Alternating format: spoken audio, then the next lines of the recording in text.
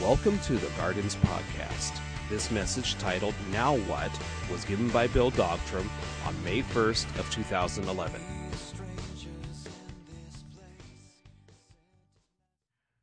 We are in John chapter 20. We're taking a bit of a break from our study on the kingdom in the Gospel of Mark. John chapter 20, we're picking up the story of resurrection a week later. So 7 days after Easter Sunday, that's the text that we're in this morning. John chapter 20. If you need a Bible, we've got them on the sides. Anybody need one that doesn't have one? You're welcome to... Yeah? No? Yes? Okay, good. You're free to take that too if you'd like to, and use it throughout the course of the week. So we're picking this up. You've got the scenario. Friday, if you can imagine this, Friday was the worst day of these people's lives whose story we'll pick up this morning. All of their hopes invested and built over the last 2.5, 3 years died on that day. And it was, if you can imagine, on top of the loss of one who they had counted to be their deliverer, on top of that loss was now the realization that we're in the crosshairs of the authorities. We are under risk. We are. If you go into the post office in Jerusalem, there our pictures are on the wall. And the problem was the crucifixion happened on a Friday, and it happened on a late Friday, so that the events tailed off into sunset, which began Sabbath. And on Sabbath, we can't leave. We can't get out of town because we're good Jewish men and women, and Sabbath is prohibited us from travel. So we're stuck here. And if you can imagine, add the disappointment, the horror of watching a crucifixion, singularly the most violent public way a person could have died. The Romans had perfected a form of public execution to serve not just as a way of eliminating a person, but of shaming everybody who was associated with that person as a warning. They had taken execution to a fine art. They had elevated it to that level. So it was not just the fact that he had died, not just the fact of the way that he had died, but of the message that his death sent to us. So you can imagine what's next for this group of men and women. They find themselves then stuck in this upper room where they had last spent time with Jesus over the Sabbath. Just waiting. Every knock on the door was you cause the adrenaline spike is now the time. So as sun begins to come up then on Easter Sunday morning, what we now know as Easter Sunday morning, what they knew as the beginning of the work week, they are beginning to slip out in twos and threes, never as a group. That would draw attention, slipping out in twos and threes to get out of town as quickly as they can, except some of the women who are able to kind of fly under the radar screen and go to the tomb and do for Jesus what they would do for a loved one. No family member except his mom doing this women's work. And they made their way, got to the tomb, and you know the story. Angels, he's raised from the dead, etc., etc. The women come back. Peter and John, maybe among the only 2 or 3 left in the upper room, make their way to the tomb and discover, in fact, that it is empty. They don't know why it's empty. They vaguely remember Jesus saying something about rising from the dead, but that kind of went over the top of their head like everything else he said. Remember, if you have an expectation of something, you will not hear anything that doesn't fit your expectation. So his death, his resurrection just simply didn't fit what they expected to happen. So they were deaf to that, right?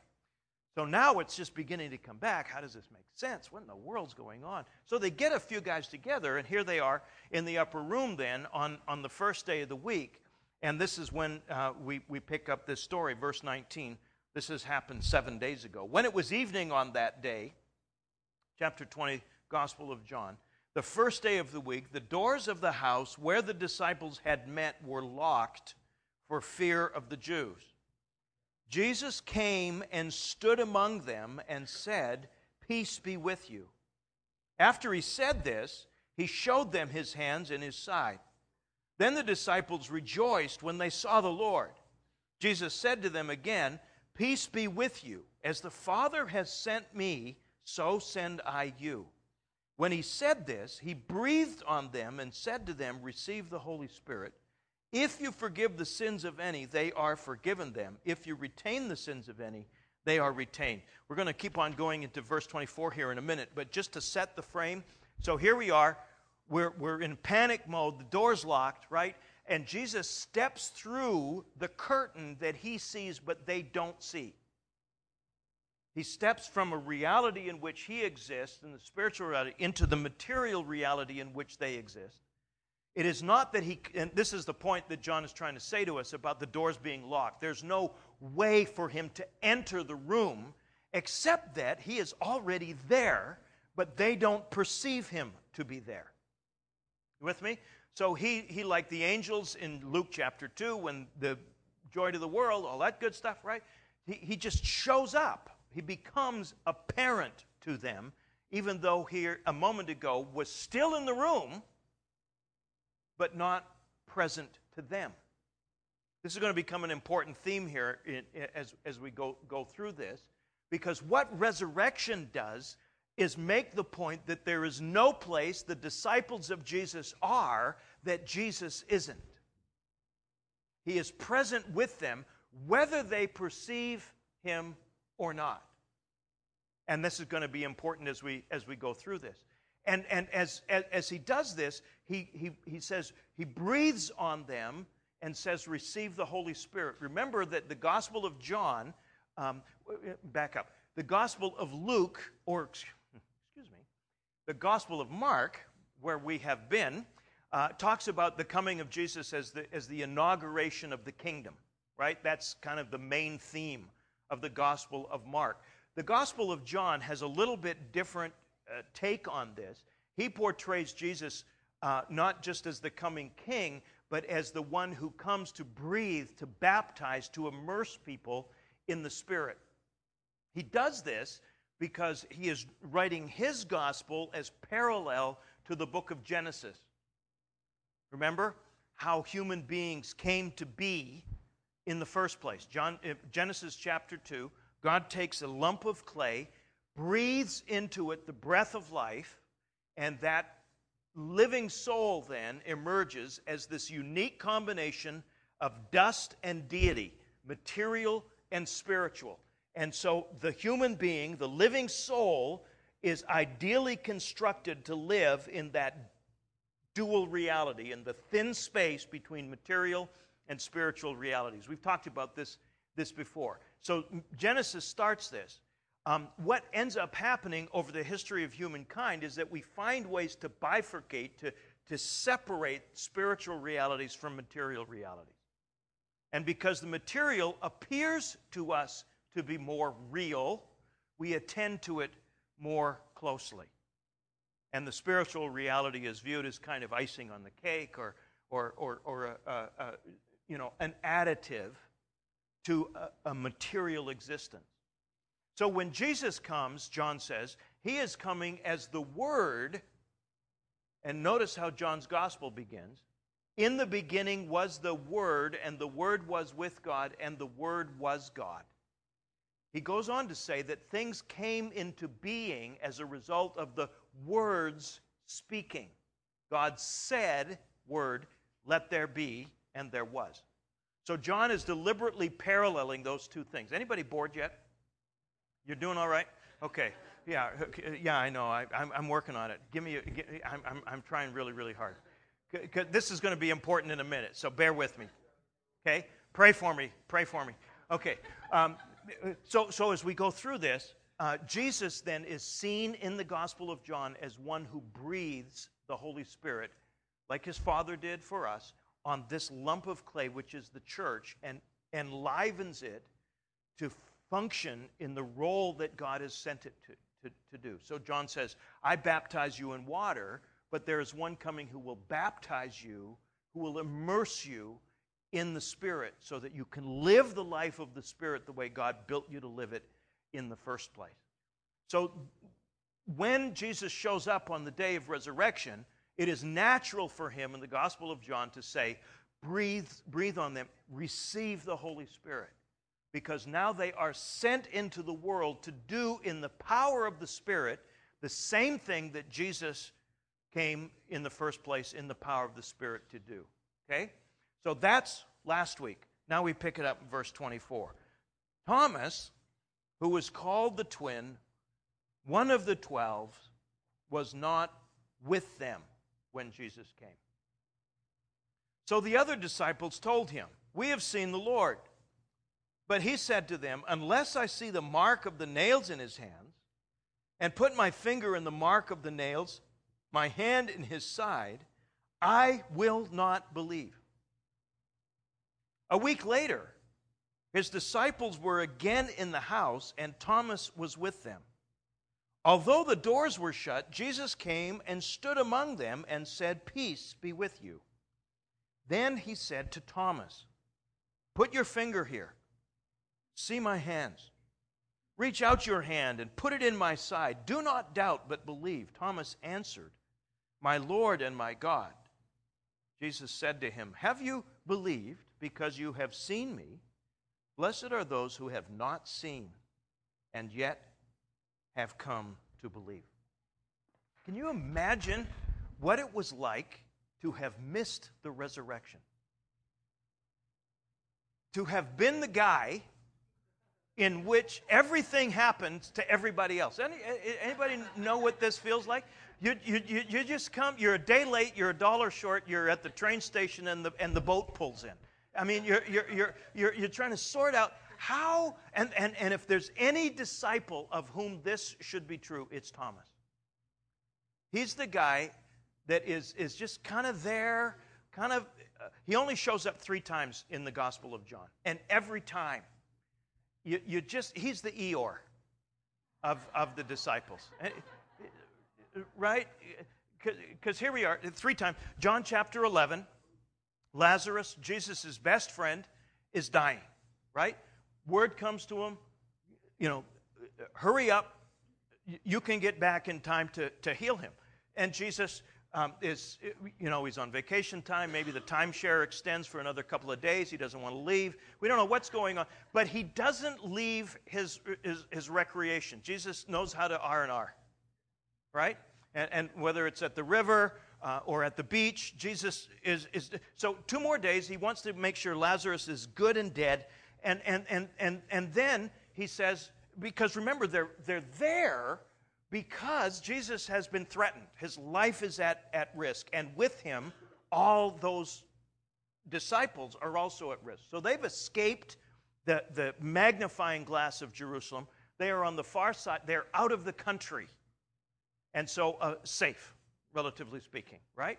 And Jesus is there, gets message, Lazarus. So Jesus, after 2 days, says, all right, now it's time to go. And every one of the disciples says what? You're nuts.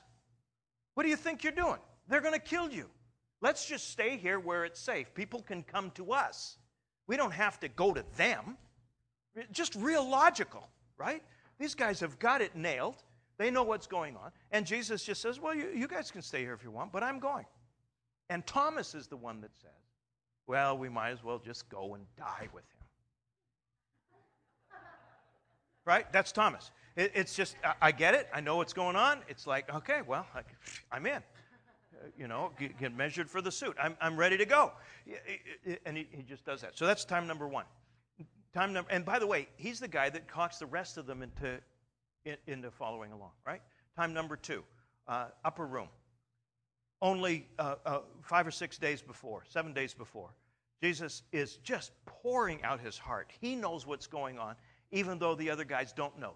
John chapter 13, He washes their feet. He invites them into the fellowship of the servant. He is inviting them into this passionate moment, the passion of the Christ, if you will, right? He's praying for them. All of this rich, rich stuff going on. And then we get into chapter 14, and he uses the language of the bridegroom that many of these men would have spoken themselves to their beloved before they became husband and wife. So typically, a person would become engaged or betrothed and then would go away and prepare a place for his wife, would come again and receive her and take her to his father's house, in which there were many rooms, one of which he had prepared for her. You hear the echoes, right, of what Jesus is saying. In my Father's house are many mansions. Don't let your heart be troubled. Don't let it be dismayed. I'll go to my Father's house. I'll prepare a place for you. If I go to my Father's house, I will come again. I will receive you to myself. So they're getting this image of Jesus as kind of the bridegroom who's going to prepare a place, who's going to come and receive them, and you can just see them starting to kind of melt with this realization that he's going to go away, but he's going to come back. What in the world is going on? And then Jesus says, you know the way I'm going, and you know where I'm going. And Thomas says, excuse me, teacher, we don't know where you're going. We don't know how to get there. Right? And I love Thomas because he's saying what everybody else in the room is thinking. What's he talking about? Peter, do you know what he's talking about? I never know what he's talking about. John, you're the one he loves. What's he talking about? I don't know what he's talking about. Thomas, what are you talking about? Right? And as a result of that chaos and confusion in Thomas's mind, Jesus says a verse that you probably have quoted. I am the way, the truth, and the life. Persons come to the Father through me. If Thomas hadn't asked that question, you wouldn't have that memory verse. Right? So, Thomas number 2. Right? You see why I'm going with this Eeyore thing? Right? So here he comes in. Now Jesus has come back from the dead, and Thomas missed the memo. He's not there. Maybe he's out, scoping out the landscape. Maybe he's on watch, watching for maybe he's at Vaughn's picking up stuff for dinner. We don't know what. But what excuse would be good enough for missing the resurrection? Right? How could this happen? He shows up, and these guys are talking about Jesus as you just missed him. And he's saying, what have you guys been drinking? Did somebody's mushrooms maybe? What? How are you seeing things that are not possible to see? Here's the deal, guys. If I don't see him with my own eyes, if I don't put my fingers, I'm not going to believe. You guys believe whatever you want. I tried to tell you over and over and over again. Didn't I tell you that hope was going to get us to this place? That something was sideways. I told you a lot of times, didn't I? And here we are. And now you're making stuff up. Come on. Right? So they live in the tension of this for a week. Remember, Jesus only shows up 1, 2, 3 times in the Gospel of John. First time, Thomas isn't there. Second time, we pick it up in verse 24. Now, same room, doors locked, right? And now Jesus, once again, steps through the curtain separating spiritual and material realities and becomes visibly present to them. He is present anyway, but now they can see him. And I love what happens next. Look at this. Verse 27. He said to Thomas, put your finger here. See my hands. Reach out your hand. Put it in my side. Don't doubt, but believe. Wait a minute. To whom did Thomas say that? He said it to the disciples a week earlier. Who heard him say it? The risen Lord, who was as present in the room whether he could be seen or not. This is why the writer of Hebrews says of Jesus, he will never leave you. He will never forsake you. The power of the resurrection means you are never alone again, ever. Now, are you perceiving that or not? As it turns out, it doesn't matter whether you perceive reality or not. It's still real. You with me? This is a critical thing for us, because we are people who love to see. Yes? We are people who, and whether it's seeing with our eyes or seeing with our emotions, we want to be stirred, we want to feel something as an affirmation, as a confirmation of reality. The truth is, reality is such as it is, whether you perceive it as such or not. And this is what John is inviting us into with this third story of Thomas. Blessed are you, he says. Thomas, you have seen, and now you believe? Blessed are those who have not seen with their physical eyes, but still stand solidly in that same reality of resurrection life. Now, John writes his gospel at the end of the first century.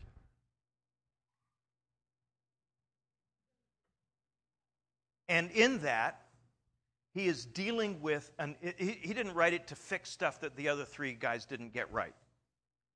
He's writing his gospel because a problem has begun to emerge in the churches that is going to flourish in the next 50 or 60 years.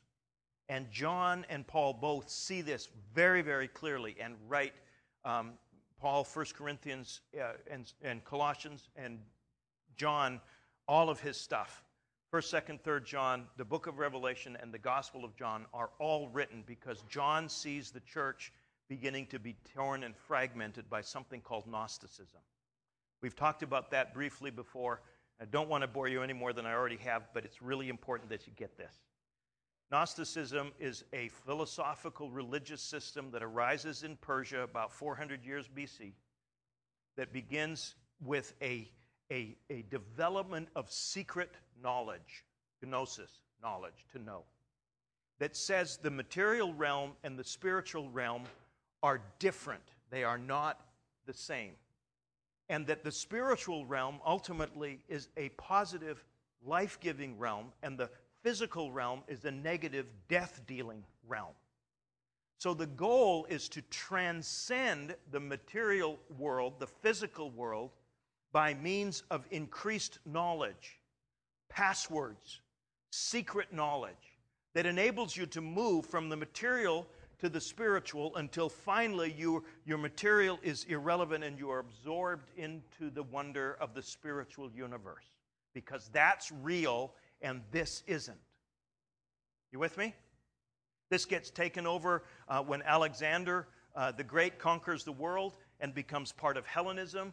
You hear the tension of Platonic dualism in here that begins to develop, and as that goes through and intersects and hits up against the church, now we've got a problem. Because the church has believed from Genesis chapter 2 that we are people built to live in the thin space between material and spiritual, that both are valuable, both are good, both are the creation of God, that one is derived from the other, but that doesn't obviate the other. Does that make sense? So here we're invited into this reality, and John is seeing the church start to drink the Kool-Aid. You know, because the teaching is such that the spiritual's over here, right? Yeah, spiritual realm is positive and good and wonderful, and material realm is evil and negative and death-dealing. So we have to find ways to eliminate the influence of the material and accentuate the spiritual, right? Because, and we've already talked about it, two primary ways of Gnosticism. The first one was an extreme asceticism. Because the body was evil, because material was evil, we have to deny it at every possible point. So extreme fasting, abuse of the body, all kinds of other things as a way of dealing essentially death to it so that we can move into the spiritual realm. That was not a very popular way. By far the more popular way was an extreme licentiousness. Because if the body doesn't matter, if only the spirit matters, then I can do whatever I want in the body and it doesn't affect anything in the spirit. You with me? So over here I can sleep around, I can get drunk, I can do all kinds of things in the body, and it doesn't matter as long as I have a spiritual reality. Then I'm fine because that's all I really need. Do you see? Well, what happens when and by the way, you see this start to show up in anybody recognize the name Dan Brown, Da Vinci Code? That's what John is writing against. The belief in the Gnostic gospel, or the Gospel of Judas a couple hundred years later from that. The church did not vote as a power struggle to eliminate certain gospels. What they were dealing with was people who were being misled and led astray in significantly soul-damaging ways by false beliefs that were never part of the gospel to begin with. They didn't think they had to write anything down initially because they expected Jesus to come back immediately. But as we go on, a couple hundred years later, people are starting to believe wacko stuff. And John and others are writing to address that. So by the way, how many of you know we still deal with Gnosticism today? It's huge. That's what, every time you hear somebody says, I'm spiritual but not religious, you're hearing Gnosticism. Anytime I got a great relationship with the Lord and I'm sleeping with my boyfriend or girlfriend, that's Gnosticism. Because what it's saying is, I can do anything I want physically and it doesn't affect my spirituality. That's Christian Gnosticism. Do you see what happens? So we can be in an environment of love and worship and adoration. He is Lord, King of Kings, and then do whatever we want the rest of the week because we're good to go. The most popular form of this is Oprah spirituality, right? The secret. The secret is another word for knowledge. If you just get the right secret, if you speak the right things to the universe, right, then things will flow to you. And Jesus is saying, time out. Put your finger through the holes. Put your hand in my side.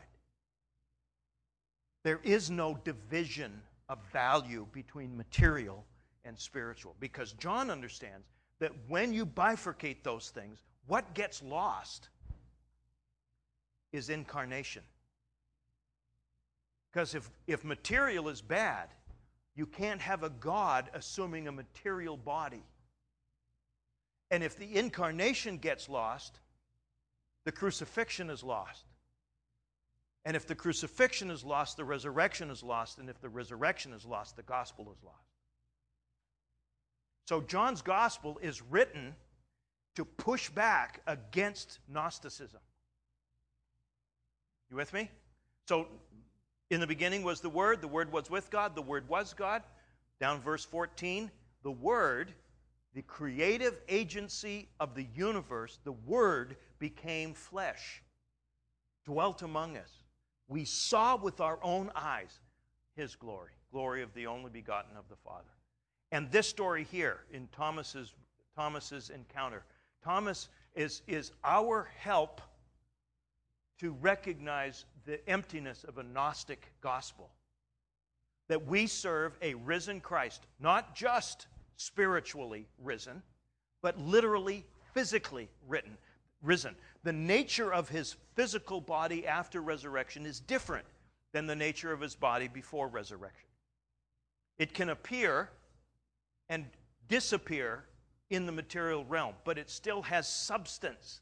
In fact, in Luke's gospel, they are so concerned about this issue that Jesus has to eat because ghosts don't eat. So in Luke's gospel, like he does every other time, he wants to eat. Luke is the gospel of Jesus eating. True. He's either going someplace or coming from someplace. Sometimes, even on his way to the cross in Jericho one day, he pulled a guy out of a tree so he could go have lunch. True story. You have to read it, Luke 19. Anyway, so after the resurrection, Jesus shows up. You think I'm making this up, don't you? No, I'm not, really. Do you have a piece of fish, he says. Apparently you like seafood. So he has that. Here, in this case, it's put your hand. What's the point of this? Is it just a cute little story to, wow, isn't that interesting? No, it's an invitation into a certain kind of reality. Because here's the truth. You know the secret of human existence. And it's not a big secret. It's not spiritual knowledge. It's just an invitation to resurrection life. An invitation that the people that you work with, the people you live with, the people in your neighborhood need to hear, because they're not aware of the way these things connect. And you are.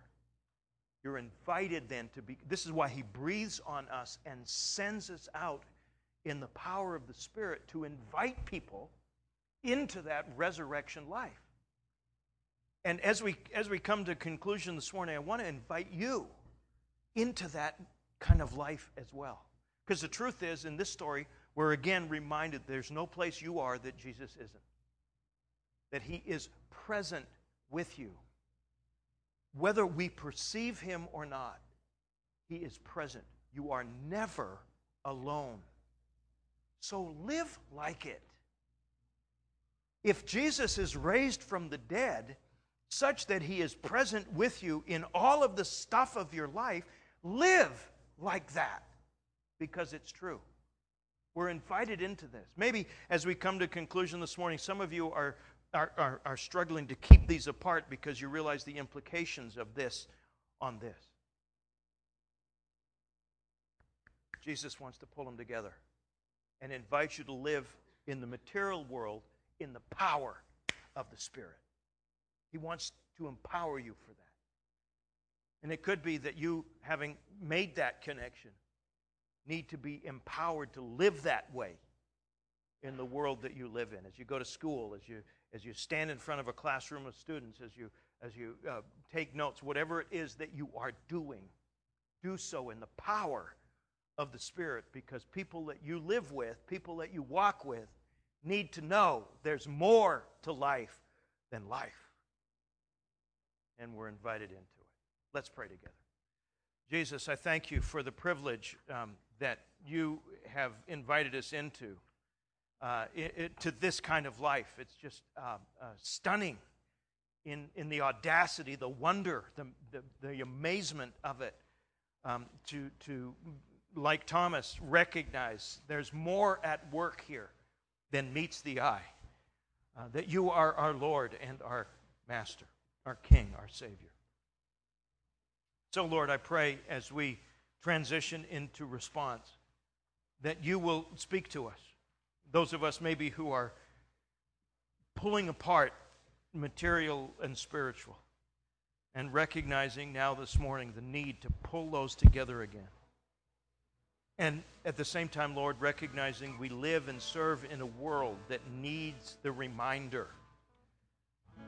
embodied in us that they are more than body, that they have an eternal destiny, and that what they do really matters. Perhaps, Lord, there are some who just need to be reminded that you never leave them, you never forsake them, that you are present in strength with them, whether they perceive it or not. You are present. Thank you for that, Lord. Amen.